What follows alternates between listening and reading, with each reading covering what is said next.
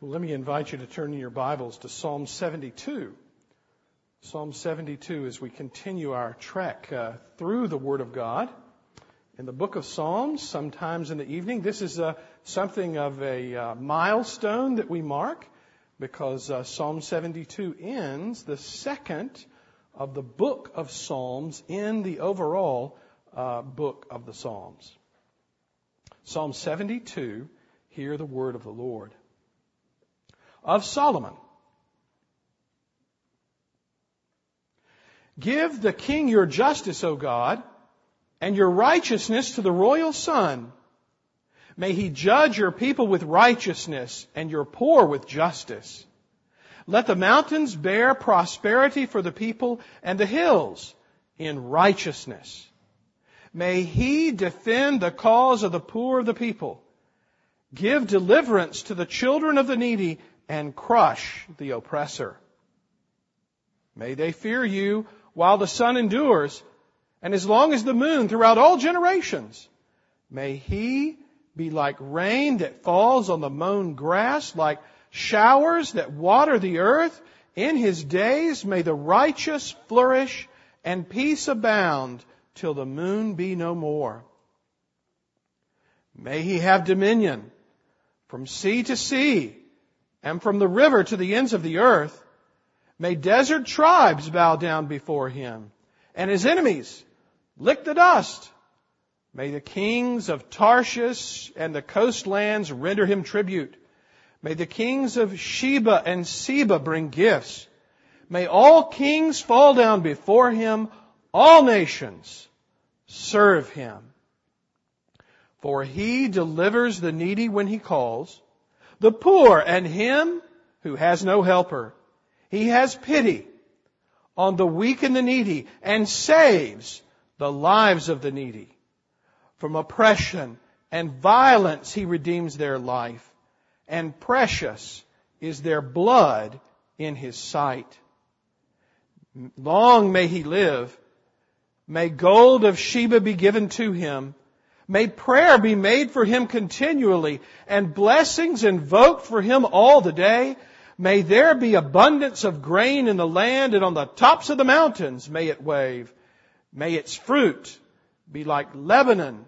May its people blossom in the cities like the grass of the field. May his name endure forever, his fame continue as long as the sun. May people be blessed in him. All nations call him blessed.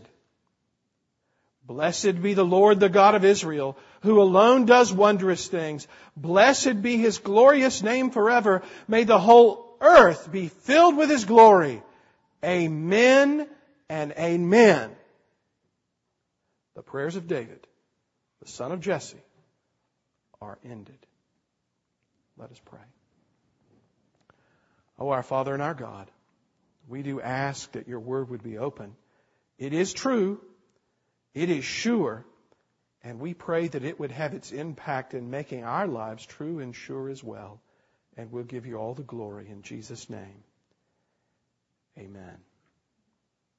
Well, did Solomon write Psalm 72? Yes or no? Inquiring minds want to know. The psalm is certainly, at least in part, about the reign of Solomon. Under inspiration of the Holy Spirit, the psalmist composed a true text which described something of Solomon's reign. To that degree, this psalm is about Solomon. And on the face of it, Psalm 72 is a coronation psalm. The kind of composition that would be sung on the occasion or the anniversary of a monarch's coronation, receiving the crown and being hailed as the king. Now, we don't have an American monarch, or maybe more precisely, I should say, we're not supposed to have an American monarch. But we've seen photographs of the young Queen Elizabeth taking her throne. And more recently, we have seen her, I think it's a couple of times, have golden jubilees and anniversaries of her reign with great fanfare and celebration and even fireworks. Later anniversaries become high and festive occasions, requiring even Prince Charles to smile and have a good time. This is some sort of coronation psalm. Now, in the original Hebrew Masoretic text, there's a short little title which is translated into English of Solomon. And that's the best way to translate it because, to be frank, its meaning is a wee bit ambiguous. It could equally, from a grammatical standpoint, mean by Solomon, that is, written by Solomon. Or else it could also equally grammatically mean for Solomon. Which is it? You know, it is election time. I hope you've voted and done your duty as a citizen. And if you haven't, do it as early and as often as necessary. But did you catch that little verse at the end that I tried to read in a different tone of voice? I tried to make it sound like the end of those political commercials, you know, where they make their dramatic, play and there's all this music and fanfare. And then there's someone with a rapid voice that comes on and says, I approve this message. That's exactly what verse 20 is. It's a closing verse to this psalm, but also a closing verse to this book within the book of Psalms. The prayers of David, the son of Jesse, are ended. Therefore, Psalm 72, rightly understood, is not a psalm by Solomon, but rather for his coronation or for an anniversary of his coronation.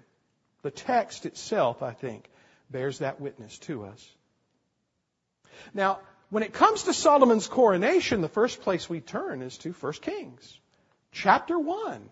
And there we read about the hurried first coronation of King Solomon when Adonijah tried to grab the throne and take it for his own.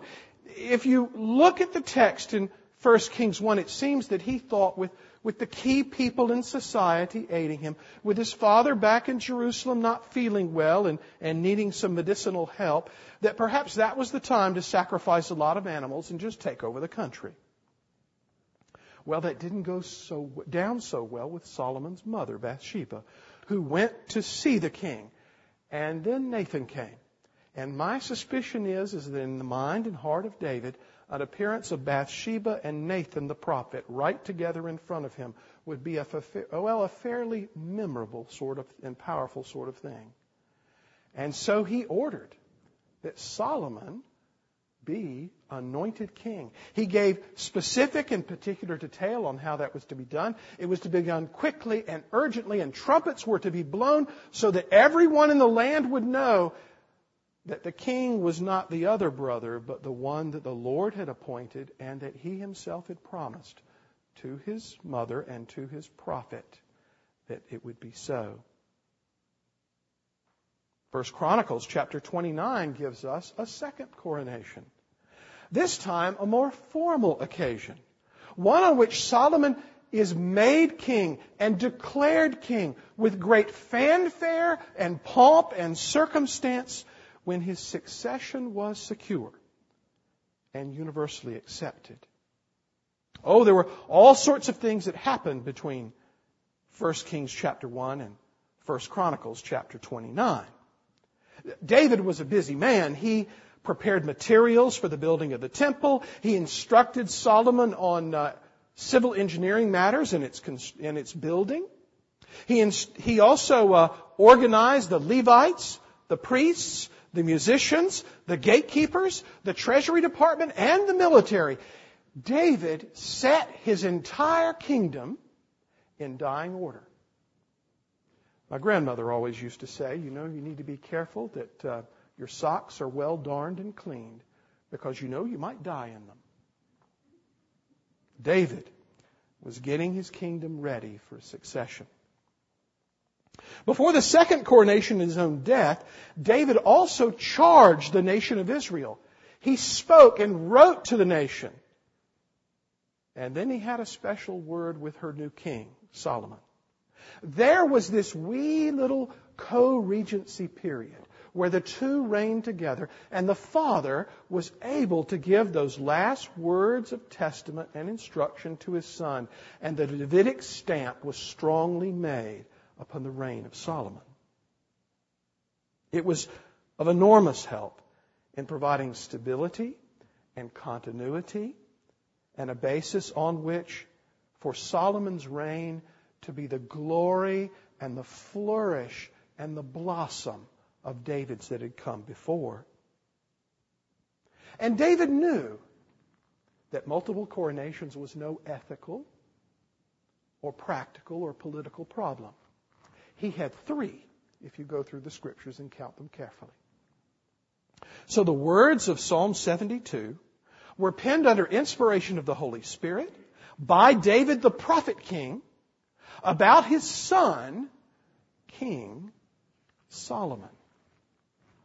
But wait, there's more. There's more about this text that we have to pay attention, because David and Solomon are not just 2 guys. They're not even just 2 kings. They're not 2 persons even selected for public office. They are in the great line of the coming greater Son of David, even our Lord and Savior Jesus Christ. They are not their own. They are playing parts in a great opera, in a great unfolding drama of redemptive history, which is recorded for us authoritatively in the words of Scripture. Oh, to be blunt, Psalm 72 is not so much about Solomon as it is about Jesus.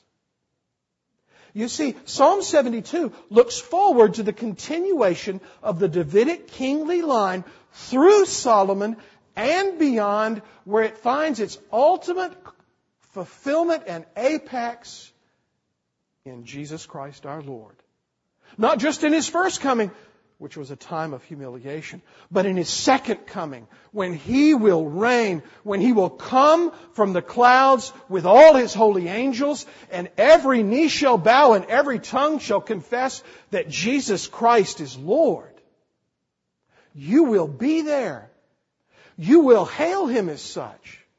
You will see Him face to face, and you will behold His glory, and you will know the power and awesomeness of His kingdom. And that's what Psalm 72 is really about. David's pen was flowing, with his eye looking forward under inspiration towards the divine Messiah King who was to come. He was speaking of His Son, but He was more fundamentally speaking of His greater Son who was yet to come. Solomon was a great guy, but he was but a shadow of our Lord and Savior Jesus Christ, even at the height of His power and His influence and His glory. Finally, these last little 3 verses in Psalm 72, they remind us that this song is a part of something bigger than itself. Verses 18 through 20 form a conclusion, or something of a conclusion, to the second book of the Psalms in the Old Testament Psalter. Now, the first book ran from chapter 1 to chapter 41. And chapter 1 was an introduction to that first book in the Psalter, as well as to the whole of that canonical text. Book 2 begins at Psalm 42, and it runs through this point at Psalm 72. And Psalm 42 opens the collection, the second collection of books within the Psalter, with those familiar words that we ourselves in this church still sing today. As the deer pants for the water, so my soul pants for Thee, O God. And so, as a part of the Psalter, and in its ultimate purpose in pointing to our Lord and Savior Jesus Christ here, in Psalm 72, from David through Solomon, we have the privilege of beholding the Lord and Savior Jesus Christ. Now, there are 3 simple things that this psalm teaches us about Jesus. And we can see parallels and echoes of that, yes, in the reign of Solomon, and even in our own lives. There are three simple things that we need to grasp. First, God save the king. That's not so much even just a wish and a prayer as an affirmation that God is the one who is the author of redemptive history. That God is the one who sends our Lord and Savior Jesus Christ. That He is the one who calls His Son to incarnate in human flesh and to come and to triumph and to reign eternally, even as He is appointed. Oh, God save the King. And so it's right for us to pray to God for the King. Verse 1 makes that very clear. Give the King your justice, O God, and your righteousness to the royal Son. This is a psalm, which is a prayer, sung in public worship, yes, but also directed toward our Heavenly Father, the Heavenly Father of our Lord and Savior, Jesus Christ. Praying to Him in a time of civil transition is something that we should all do, and it's a call here in the text, even in our own moment, in our own country, in our own hour, to pray in the midst of election, where there is a great new coronation which is being decided. Who will rule the Senate? Who will initiate financial bills? Who will be able to parlay the will of the executive or else to check it and to keep it from running astray? To whom should we turn for help and aid in a time like this? Give the King your justice, O God, should roll off our tongue and through our lips. We look and pray to God for rulers over us. Even as we do, pray to God and ask for the kingdom and the power and the glory of our Lord and Savior Jesus Christ to expand over all the earth. And there is also in this prayer a specific petition for divine justice through the King. The second verse continues, may He judge your people with righteousness and your poor with justice. Here David, under inspiration, is casting his eye upon the land and upon the people of the land. He is praying for God through his son Solomon to bless and to strengthen and to help and aid the poor and needy among them. This is David. This is the greatest of the kings of Israel. This is David, the man after God's own heart. This is David who had a long and a strong reign after so much trouble and difficulty. David praying for the poor. This might strike us as very strange. Why is there poor in Israel under David? Is it not a reminder that David's kingdom is not the ultimate fulfillment that we will only see in the new heavens and new earth when our Lord comes again? He is but a way station on to the reign of our Lord and Savior Jesus Christ. He is but a train stop along the way where we take on a little more coal and a little more water and get some dainties to enjoy as hors d'oeuvres as we head home. And we dwell with forever with our Lord under His reign. Oh, there are spots and blemishes to David's kingdom. There is abiding need. There are the poor and needy among the people of God. And so it even continued under the reign of Solomon.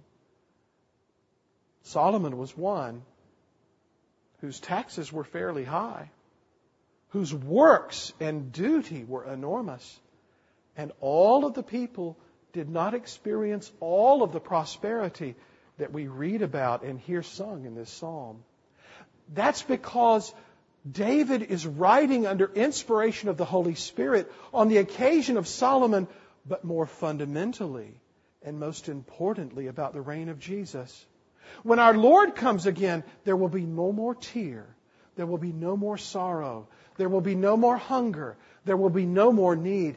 The poor will bless His name, for they will be enriched, and they will know the prosperity which comes only from Jesus in their salvation and in their security.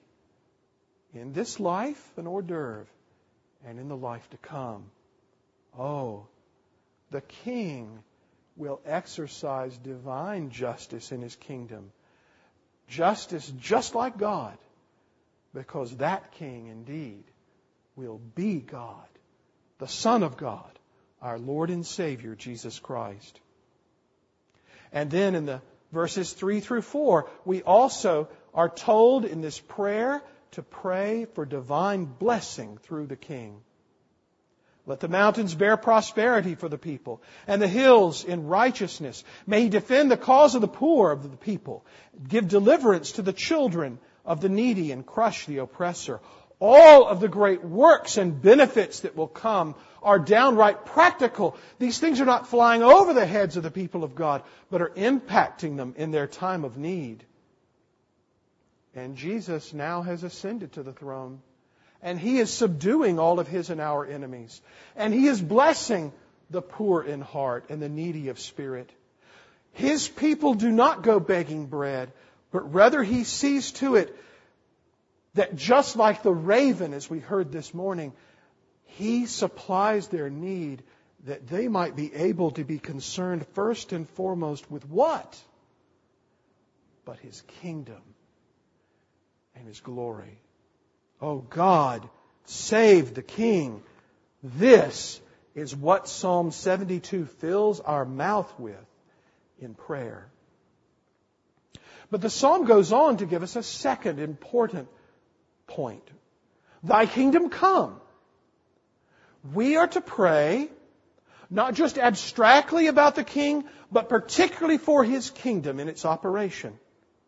Verses 5 to 7 are where we hear the psalmist sing to us about His kingdom never ending. May they fear You while the sun endures. Now, how long is that? As long as the moon through all generations. Ooh, that's a long time with no end in sight. May He be like rain that falls on the mown grass, like showers that water the earth. That happens over and over and over again. In His days may the righteous flourish and peace abound till the moon be no more.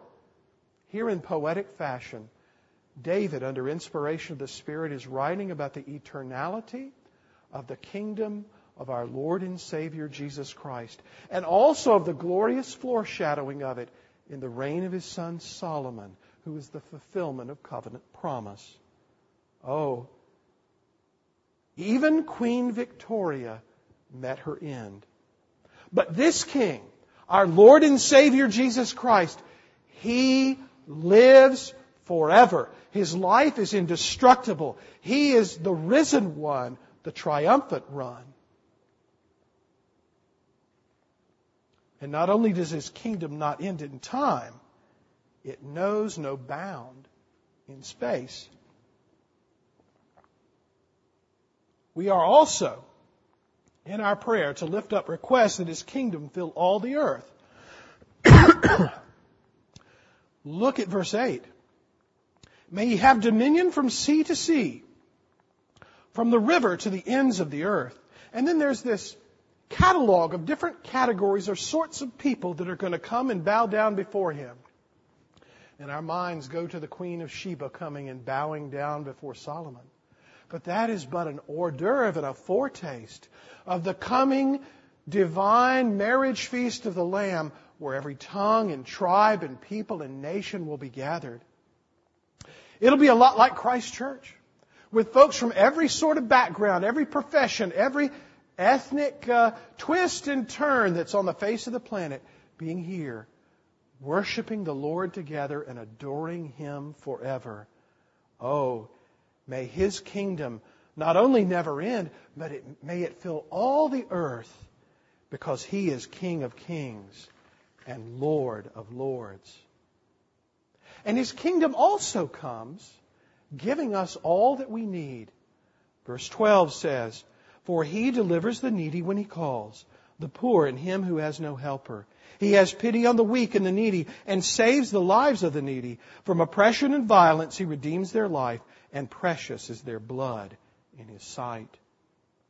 He is a king who has the heart of not an arrogant regent who has no concern for the people, but rather He is one who has the heart of a man, one who knows our weakness, one who feels our need, one who reaches out a truly human hand and touches us and blesses us at our lowest and most difficult point.